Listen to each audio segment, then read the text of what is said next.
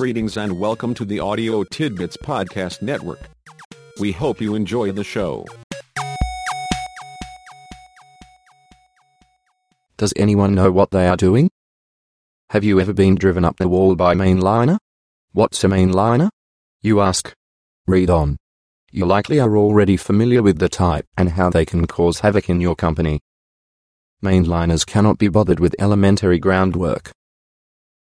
These players will plunge into any project without so much as a pretense of preparation or planning. They rely on their instincts and agility. They are usually from the group who never bothered to do their homework in high school.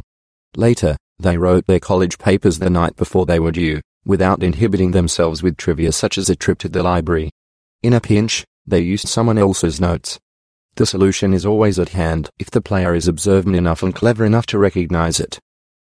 Mainliners assume that actually knowing how to do a job is irrelevant. The essence of this technique is seeing that knowing how only limits and inhibits the range and flexibility of expert players. The blind spot here for non-players is in understanding what knowing how refers to. The uninitiated think that knowing how means you have specific knowledge and skills related to the task or problem. They also think that related experience is useful. Dyed-in-the-wool mainliners understand that, for them, these kinds of things are not important. The only skill they need is an ability and willingness to dive in and to keep poking. Usually, things have a way of working out. If not, truly creative mainliners either abandon the task or call in a specialist, taking full credit for saving the day. Read and learn. Liz is an engineer assigned to troubleshoot a lockup problem with a computer installation at a small retail business. For some reason, the main application and the operating system are not interfacing correctly. The result is that the system is locking up and the business is having trouble staying open. Liz's first approach is to say that the people operating the system are causing the problem. When this does not hold up, she next attributes the difficulties to a hardware problem or bug in the operating system. Again, the explanation does not stick. Finally, she reverts to type as an experienced mainliner. There are a few minor deviations from specifications in the way the business uses the system.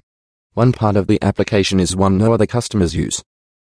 You are the only user who has tried to use this function.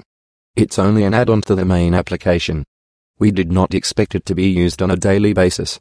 That is what your problem is. Well, it's important for us to use this function. How soon are you going to fix it so it doesn't keep locking up? Sure, Liz knows just what to say. This problem is unique to your system. You will need to exercise your support agreements with the hardware and operating system vendors. They will need to straighten out your problems with the installations before we can help. We bought the system from your company. Aren't you going to stand behind your sales? Liz is again ready. We will support you 100%. Just as soon as you get the other problems worked out, I will see you have a specialist assigned to the problem. A specialist? Yes, indeed. That is anyone other than Liz. That's the way to pass the old buck. Mainliners start before understanding what you expect. This technique is axiomatic for mainliners. To find out what you expect is a waste of their time. Adroit players have no intention of doing anything other than what comes to hand. This is called winging it. Someone once said that if you do not know where you are going, you probably will not get there. Mainliners figure that if they do not know where they are going, wherever they end up is where they were headed. If played right, the people who count define it as the only place to be. Ultimately, no one likes admitting getting taken for a ride, especially to somewhere you did not want to go. Managing mainliners. Understanding mainliners' motivations is easy. They do not want to be found out.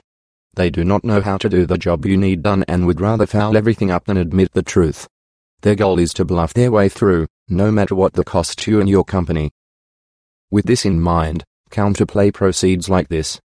Do not accept excuses and explanations that are not factual or do not have a ring of truth. If things are getting worse, if problems are getting out of hand, if business is going down the tube, the likelihood is that you have a mainliner at work. The best counterplay starts with a clear notion of what your goal is. It then extends to defining what progress is. Finally, counterplay sets specific criteria for deciding if things are moving toward or away from your goal. If there is no movement toward your goal, or especially if there is movement away from it, it is time for individual accountability.